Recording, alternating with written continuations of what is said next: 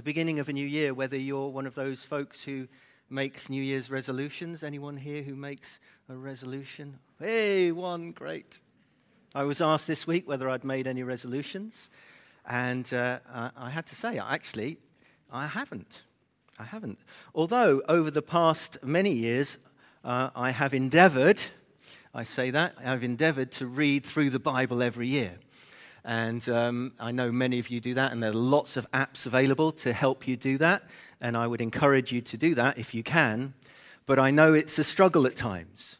And if you've ever had that feeling that you've got a few days behind and you're in the middle of Leviticus, it doesn't always seem appealing.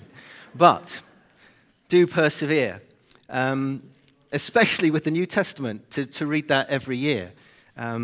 Because I guess all of us want to know the Lord better. And if I was to have a New Year's resolution, that would be it. I want to know Jesus better than I do now. So how might we do that? How might we get to know him better? Well, obviously by reading the Bible. He is revealed there in the pages of Scripture. But also reading those who have followed him and who know him really well. To read those who have journeyed with him probably longer than me, and who know him better, to spend time with people who have spent time with Jesus. And I know the church is full of amazing saints who we can get to know Jesus better through them. Charles Spurgeon, who is an amazing man of God, great preacher, founded a wonderful college, didn't he, Edward, which we both attended many years ago, pointed out that in the 4 gospel accounts given by Matthew, Mark, Luke, and John, 89 chapters of them, there is only one place where Jesus specifically tells us about his heart. Now, I know you've all immediately got there. You know where that verse is in those 89 chapters. In the other chapters, we can get to see him in all that he does and all that he says. We learn about his life and his ministry. We can hear him teach. We can picture him speaking. And by the Holy Spirit, we can get to know him. We're told about his prayer life. We're told about his travels. How he understood himself in the light of the Old Testament. We know the most about his final days on earth, about his unjust arrest, his trial, his torture, execution, and astonishing resurrection. 40% of John's gospel deals with the last week or so of Jesus' life. And I, like many Christians, know a lot of what Jesus has done. I know that he died for me. I know that he is risen from the dead.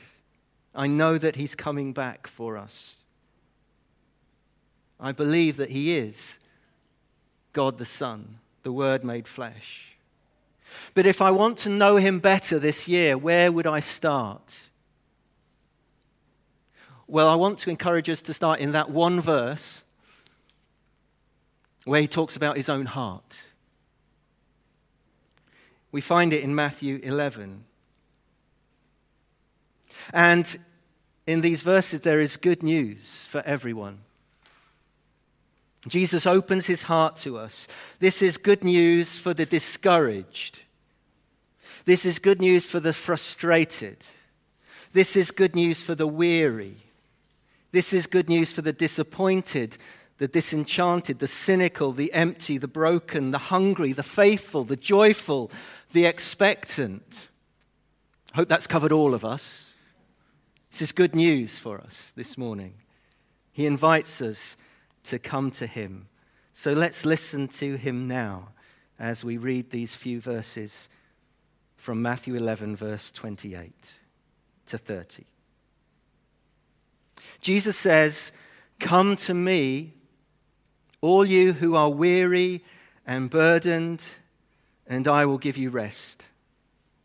Take my yoke upon you and learn from me, for I am gentle and humble in heart, and you will find rest for your souls. For my yoke is easy and my burden is light.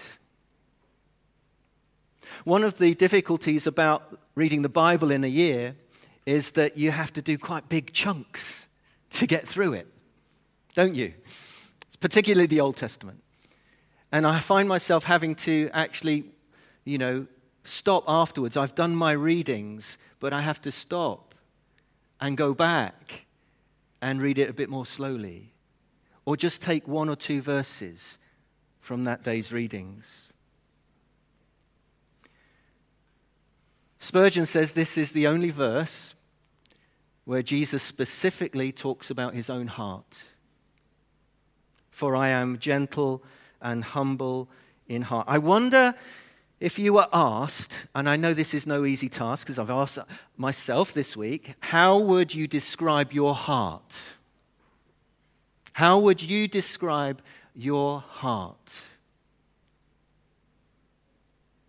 And before you read this passage, how would you have described Jesus' heart? Now, when we talk about the heart, you know that I'm not speaking about that vital organ in here that pumps around 1,000 gallons of blood around our bodies a day. We are amazingly and fearfully and wonderfully made, aren't we? I'm not talking about that heart. I'm talking about the heart that is the center of our being, the center of who we are. Our heart is what defines us, directs us in all that we do. In many ways, it is who we are. So when Jesus says, my heart is, he is describing who he is, what he is like. And who would have thought it? The maker of heaven and earth, the one who spoke creation into being, the one who sustains all of it, the whole universe by his word, who is awesome, omnipotent, omniscient, omnipresent, describes his heart as gentle and humble. For I am gentle, he says. The Greek word that's used here appears 3 times elsewhere in the New Testament. In the Sermon on the Mount, in the Beatitudes, those beautiful attitudes, Matthew 5, verse 5, blessed are the meek. It's the same word that is used, that Jesus uses here in his description of his heart. For they shall inherit the earth. All powerful, Jesus is, yet gentle. Find it again in Matthew 21, verse 5, quoting from Zechariah 9:9. When Jesus enters Jerusalem on the day we call Palm Sunday and we celebrate that, it says, see, your king comes to you, gentle and riding on a donkey, the foal of a donkey. And then we find it once more in the New Testament, in 1 Peter 3, verse 4, when Peter encouraged all of us, but specifically if you read the passage, he's talking to wives, but he's talking to families and husbands in that passage. And he encourages us all to cultivate a gentle and quiet spirit.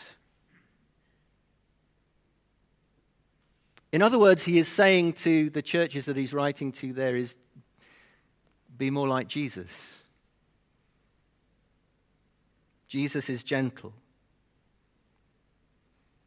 He is the most understanding person in the universe. If you've ever thought, no one understands me, you're wrong. Jesus understands you. He knows you. He is the strongest person in the universe, but he is the kindest person in the universe. He says he is gentle and humble in heart. In other translations, that word humble is translated as lowly. And again, elsewhere in the New Testament, we find this word translated in James 4, verse 6. God opposes the proud, but gives grace to the humble. In Luke 1, verse 52, in Mary's song, sometimes called the Magnificat, she says, he has brought down rulers from their thrones and lifted up the humble. He opposes the proud and lifts up the humble. God of heaven and earth chose a humble teenage girl to bear the Son of God. What Jesus is saying here is that he is accessible. He is not out of reach of any of us. Remember in Philippians, it says of Jesus, he did not consider equality with God something to be grasped, but he made himself nothing. He humbled himself and became obedient to death, even death on a cross. For all his dazzling holiness and resplendent glory, he is the most approachable person in the universe. Have you ever had that experience of being on the telephone in a queue to speak to somebody? We know your call is important. You are in a queue. We will get to you as soon as we can. Our lines are they're always extremely busy. Have you ever phoned one of these lines and they've not been extremely busy? Your call is important to us. Jesus is the most approachable person in the universe. You are not held in a queue, ever. You are directly through. He wants to hear from you.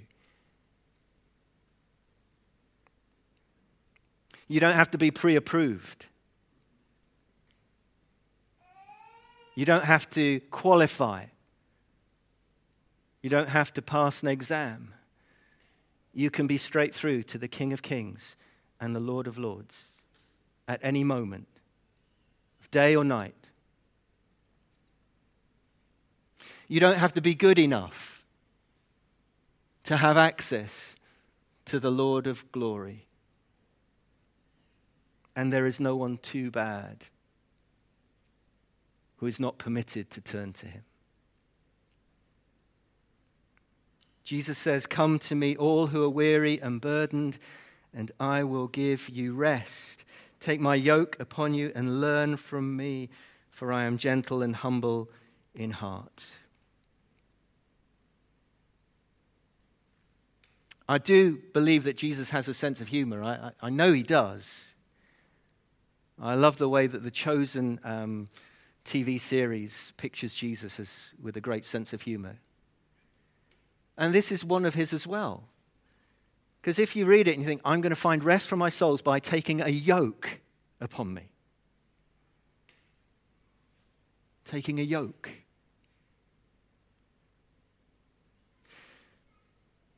Make no mistake, Jesus is Almighty God, the Son. If Jesus hosted his own website, you know the About Me drop-down bit that you all have, or every organization has, Chipping Camden has, Baptist Church, about us. Jesus would say, I am gentle and humble in heart. This is for those who come to him. It's those who accept his invitation. His promise is for those who come to him, but those who reject him, he weeps over, as he does over Jerusalem when he enters Jerusalem. If you read this passage in its wider context, he is speaking about two villages that have been unrepentant, who have turned their backs on Jesus, and he has to say, woe to them. Being gentle and humble in heart doesn't make Jesus a mushy pushover, a big softy. But for those who come to him, he promises rest and an easy yoke and a light burden. For those who receive him, he gives the right to become children of God. Not born of human decision or a husband's will, but born of the Spirit. But we know that Jesus' invitation and his promise is not just the promise of an easy life, that we won't be troubled by the world's difficulties or go through pain and suffering ourselves. We know that we're not immune from that. And he astounds us and sustains us with his loving kindness, which is why we need to understand that yoke a little bit more clearly. Jesus invites us to let him place his yoke on our necks that we might find rest. Because you cannot find it on your own. Without Jesus, you will not find that rest, that peace, that love. Now, we know that there's nothing nice about a first century yoke. It was a heavy wooden beam or crossbar laid across a pair of oxen so that they could pull heavy loads. A yoke has always been a symbol of oppression and hard labor. So why does Jesus choose it? Doesn't sound like a rest to me.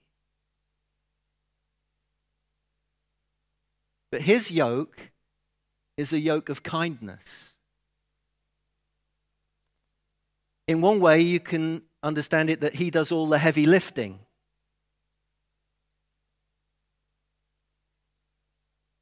I'm often amazed when I see people riding tandems. I want to see who's chosen to be on the front, because I have a sneaky suspicion they do all the heavy work. The ones on the back can lift their feet up, just take the ride.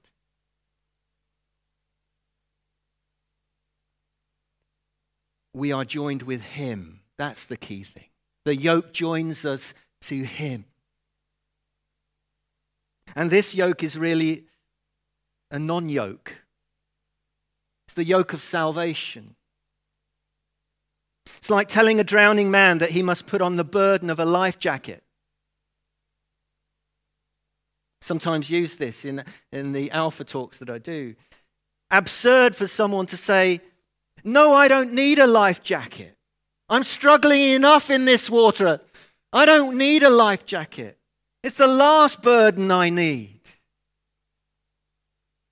Yet it's the life jacket that will save them. It is the yoke of Jesus that will save us. Because we will be reunited, we will be united with him. He says, "My yoke is easy and my burden is light." And although our troubles and concerns we all go through are momentary, they will be gone. And Jesus will carry us through every one. Yes, Jesus is the maker of heaven and earth. He is the judge of all mankind. Before him, every knee will bow, every tongue will confess. Elsewhere in the Bible, he is described in these terms of his eyes are flaming fire. His voice is like the water, the roar of many waters. His face is like the sun shining in all its brilliance. He has a double-edged sword coming out of his mouth. But he is the one who is gentle and humble in heart. And he calls you to come to him. All who are weary, all who are burdened. Take my yoke upon you and you will find rest. For my yoke is easy and my burden is light. At the beginning of this new year, do you want to know Jesus better? Well, start here and know his heart. And that we might want a heart after his own heart. He invites us this morning to come to him. I do love reading the Message version alongside the NIV. And this is a wonderful translation from Eugene Peterson, but it doesn't use those words that are in the Greek. But I love the way he frames it. Are you tired, worn out, burned out on religion? Come to me. Get away with me and you'll recover your life. I'll show you how to take a real rest. Walk with me and work with me. Watch how I do it. Learn the unforced rhythms of grace. I won't lay anything heavy or ill-fitting on you. Keep company with me, and you'll learn to live freely and lightly. So I'm going to ask Henry and the band to come, and we're going to spend time in the presence of Jesus, worshipping him. You may want to sit or stand, but I would encourage you to use this time to invite the Holy Spirit afresh into your life, to search our own hearts, whether there's things we need to let go of, put down. But if we want to know Jesus better in this coming year, it begins with seeking after his heart.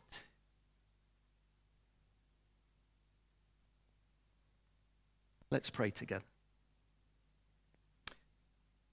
Father God, we thank you that you love us so much that you gave your one and only Son, that whoever believes in him won't perish but have eternal life.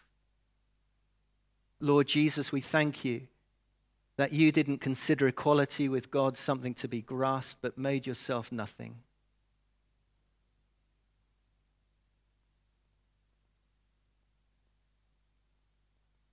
That you humbled yourself, even to death on a cross. And we come this morning to ask that you would fill us afresh with your Holy Spirit, that we would learn from your heart, and that you would continue that work that you have begun in us. We want to know you better. So even this morning, as we come in worship and ask you, Holy Spirit, to fill this place and fill our lives, would you have your way in us, we pray. In Jesus' name, amen.